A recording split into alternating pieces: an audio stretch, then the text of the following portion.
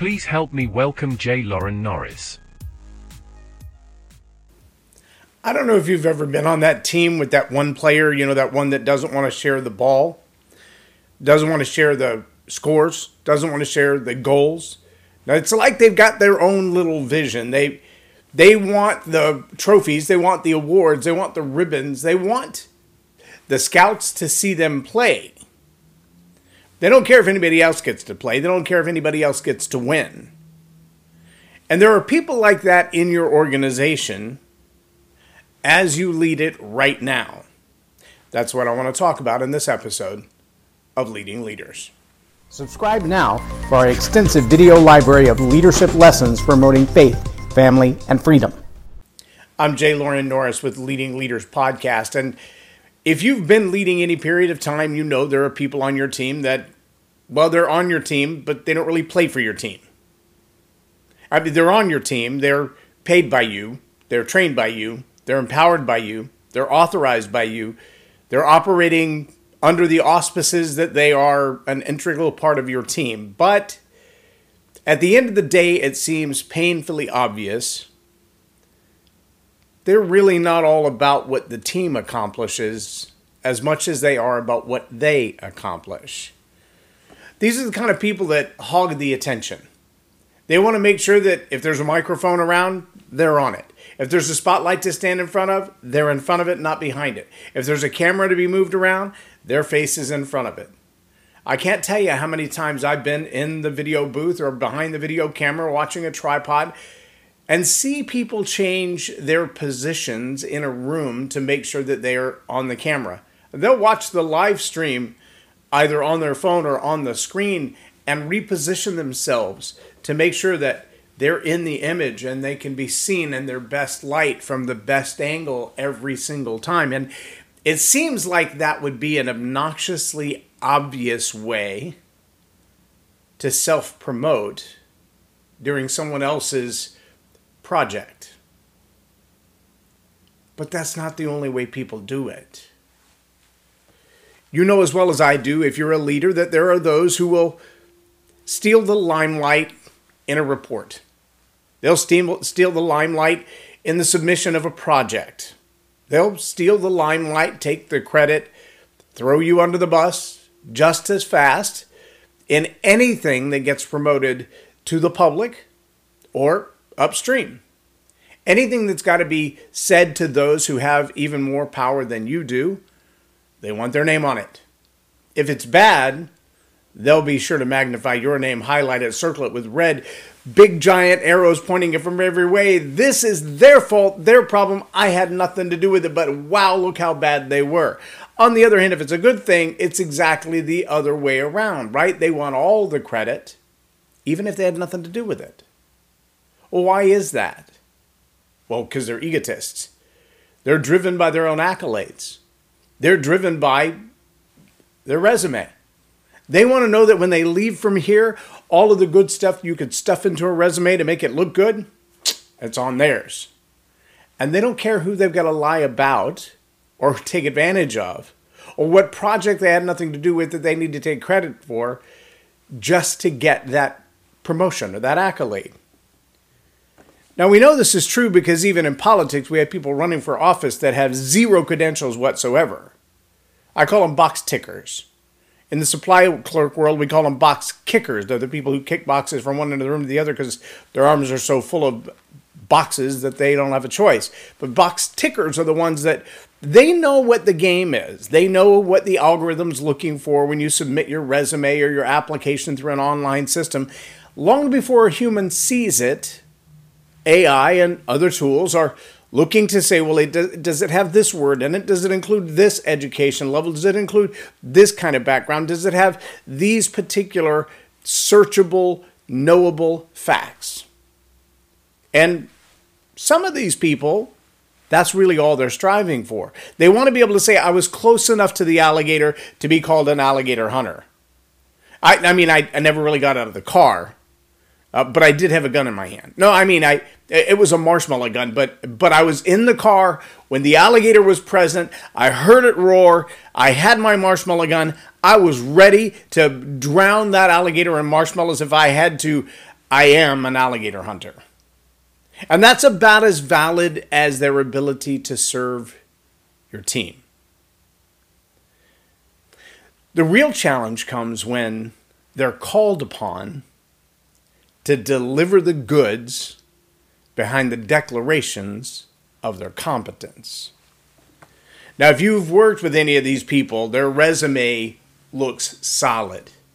I've been engaged with and done business with a couple of people that if you didn't know who they were, and in fact, I was personally fooled a couple of times by introductions delivered from the stage by the individual who was about to come up. And as soon as I heard the introduction and the list of all their accolades and accomplishments and relationships and the name dropping, I thought, holy cow, this is going to be like George Clooney walking out here. I'm impressed that the person putting this event on got this individual just by their credentials to get them to come and be a part of this. That is incredible. I'm digging for my notebook and my journal and an extra pen in case I run out of ink. And then somebody walks to the stage that I've been doing business with for years, and I'm like, really? I mean, it was all the fanfare in the world for this individual before they got up there, but anybody that knows them knows they're the marshmallow hunter, not the crocodile hunter. They're the ones that might show up in time for s'mores long after the alligator's been skinned and turned into boots. But by wearing the boots, they will claim they are alligator hunters. You know them. They work around you.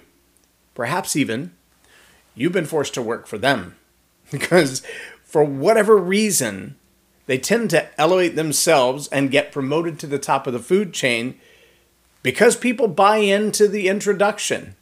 I remember early on somebody telling me, don't believe your own press. Well, if you live in a world of Grant Cardone or Gary Vee or some of these others, they'll say promote, promote, promote. People got to know your name. They got to know about you. You got to be out there telling everybody how good you are and what you're capable of and what you can accomplish. And I don't disagree with that from a business promotion standpoint. Here's my challenge. Make it true. Don't just make a claim. Make it true. If you're going to say that you can do something, that you have done something, that you're competent at something, stand up behind it. Do the actual homework. Do your own push-ups. Nobody else can do them for you. Put in the work to be worthy of the competence that you claim. Now, I can tell you this. Unit cohesion it's a really big deal because without unit cohesion, things tend to disrail. I mean, I can give you a real example, a real tragic example.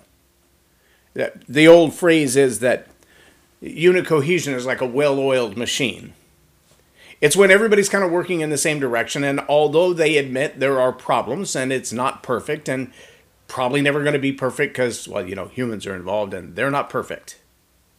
But while all that is true, everything is operating in the same direction. That's when the team is covering for each other's mistakes. And I don't mean covering up mistakes. Covering for and covering up are two totally different things. Covering for the mistakes is when you say, I see that spot of weakness, and I'm going to step in the gap, even though you didn't ask. I'm going to make sure that the task gets done. I'm going to help you where I can, do it for you if I must, but I'm not going to let the mission be derailed by your incompetence or your miss or your weakness or your overwhelm. See, good leadership is able to recognize when a team is clicking on all cylinders, and even when it's misfiring a little bit and things are not working exactly the way they should be, there's always someone in that team who's willing to say, hey, let me hold that for you while you finish that task because I realize maybe you're in over your head. You got too many things going on at one time. I'm struggling right now with my right hand just a little bit. I guess it would be like a bit of tendonitis because I spent the entire week last week controlling a remote camera with a push-button remote. Like 6 different buttons in different places on the remote to zoom and to pan left and to pan right and to pan up and to pan down and to move to different places. And conducting a roundtable from the AV booth it's hard to get 30 different people on camera face first without having somebody standing in the middle. We pulled it off. I think we did a pretty good job of it. But I have a little bit of tendonitis as a result of that. Well, near the end of the event, we brought in one more helper. And I was able to put him on a mobile camera and say, Just keep the guy in charge in the camera. We won't have to rely near as much on the robot if we have one camera operator dedicated to that. Made all the difference in the world. One person to cover the gaps. One person to do the work that previously was being done by one person divided over 3 jobs. See, it's amazing how a team that loses sight of its mission might say, wow, so-and-so looks really bad at that. They can't keep up with that camera. They can't keep people in the shot. Well, no. You need somebody to cover the bases. A good team says, let me find a way to fix that. There were times that I simply couldn't get the right angle without the back of somebody else's head in the shot, and so all I could do was shoot from a distance. But my producer, who was going to live stream, knew how in the stream to zoom into the product and make sure that what was on the screen, what was supposed to be on the screen. Now, I could just change the angle in a heartbeat on the switcher and give him a whole different picture. Let me tell you what that sounds like in real life. Not just the video, not just the stream, not just the wrong person on the camera. No, it sounds like, well, maybe you've heard this phrase, the squeaky wheel gets the grease. The squeaky wheel gets the grease. Well, that's probably true 95% of the time. Sometimes the squeaky wheel gets replaced. And sometimes the squeaky wheel gets blamed on somebody else. And they pass the buck. They don't share responsibility. They don't step up and say, hey, we're all on the same team. We're all going in the same direction. We all have the same goal, the same mission, the same vision to be accomplished. And therefore, I don't care if it's on my job description or not. I don't care if it becomes an accolade in my resume or not. I don't care if I get the glory for it or not. I don't care if I get recognized, awarded, or compensated for it or not. If the team is going to move forward, if the mission is going to be accomplished, I may have to do a task that's not in my job description. That means if there's a wheel that's squeaking, whether oil is my job or not, I'm going to oil the wheel. I'm not going to let the squeaky wheel squeak. I'm going to do something about it. I'm going to fix it. I'm going to do everything I can. Maybe it's notify somebody else. Maybe it's remind the guy who's responsible for oil. Maybe it's to grab the oil can and do it myself. That's unit cohesion. That's commitment to a shared vision. Train derailments that happen because axles and brakes get overheated, because they haven't been properly maintained, that's the result of a lack of unit cohesion, a lack of team commitment, a lack of leadership saying, I don't care what it takes, just get the job done. Now, there is a place, especially as a leader, that you're going to have to make a decision. You're going to realize at some point there are people on your team who are not contributing to the completion of your tasks. They're not pouring in to make sure that what you're doing gets done right and on time. They're just not. And the result of that is potentially destruction of your team. Potentially a devastating outcome, like East Palestine. Potentially the loss of life, the loss of millions of dollars, the loss of ecology for a long period of time. All of these disasters were man-made by incompetence and a lack of unit cohesion. Because unit cohesion would have said, we have a goal, we have a mission, we have a project to accomplish, and that may not be my job, but I'm not going to let the job go undone just because it won't show up on my resume. I'm going to get the job done because the task needs to be done and I know how to do it. And it's the right thing to do. See what happens when a leader has people within the team who have a different vision. Maybe their vision is just self-promotion. It's pad the resume. It's get ready for the next job. It's win the job that you currently have. They want to be your boss, not your subordinate. Maybe it's to move on to the next thing. They're ready to leapfrog past you to the very tippy top. Maybe it's to leave the organization and go start something competitive. But whatever their agenda is, it's not the team's mission, the team's vision, or the team's goal. They kind of got their own thing going. That's a challenge all by itself. But It means that you have more than one vision. You have a divided vision. In other words, you have division within your organization.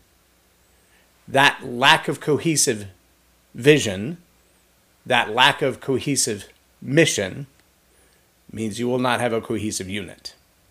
You will not have a team that does their role, that sticks together, that fights to the end, doing their job and somebody else's if need be, not for the glory, not for the success of themselves, but for the success of the team. Oh, those things are inextricably linked. You cannot separate them. If your team is not on mission, if your team is not on vision, a shared vision, you will not have unit cohesion. Here's the thing you got to know about that shared vision, that shared mission, that one thing that drives them forward. That comes from you, the leader. And the more articulate you are on it, the more clear that message is, the easier it will be to define the task necessary to accomplish it. Write it down. Make it clear. Make it abundant. Make it so repetitive that they say it in their sleep.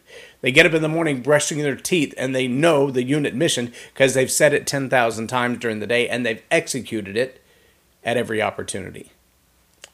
That will give you unit cohesion. That will put you closer to your mission goals and assignments. Without that, though, you may just have a bunch of renegades that are gathered together in the same place, all playing off a different scorecard, perhaps even playing a different game. It's up to you as the leader to create a vision so clear that everybody can see it. I don't care what your organization is. If it's a church, if it's a small business, if it's a large business, if it's a political team, if it's a family, if it's a school, if it's a classroom. Everybody who's participating, everybody who's contributing should know what the end game looks like. How would they define a win? How would they define success for your team? If you ask them all blindly, what would a great success look like for our team? What are the odds they'd all have the same answer? That's all up to you. If you haven't given them that answer to strive for, chances are they don't have one. I'm Jay Loren Norris with Leading Leaders Podcast for Tell It Like It Is TV. Have a blessed day. Subscribe now for our extensive video library of leadership lessons promoting faith, family, and freedom. Hi, my name is Christina Knowles, and I just got done taking Jay Loren's Story Power Masterclass. It was amazing. I took away so much information. One of the things that I really enjoyed being formally trained in media many, many years ago is the call to action. I will use that with every speaking engagement, and I'm so grateful that Loren just spoke truth into his teachings, and he is a true professional. And I know this might sound weird, but I've been taking certifications in different classes over the years, and Loren is not boring. I can't even believe I got here at 9, and then the class went by so fast that I was like, it's time to go already? And I was shocked that it was time to go already. So it's an awesome class. You're going to enjoy it, I promise. Loren is a master teacher on storytelling, and I learned so much. I'm really going to have to sit down and go back through everything, and I think I might have to have some more coffees with Loren, but it was totally worth my time.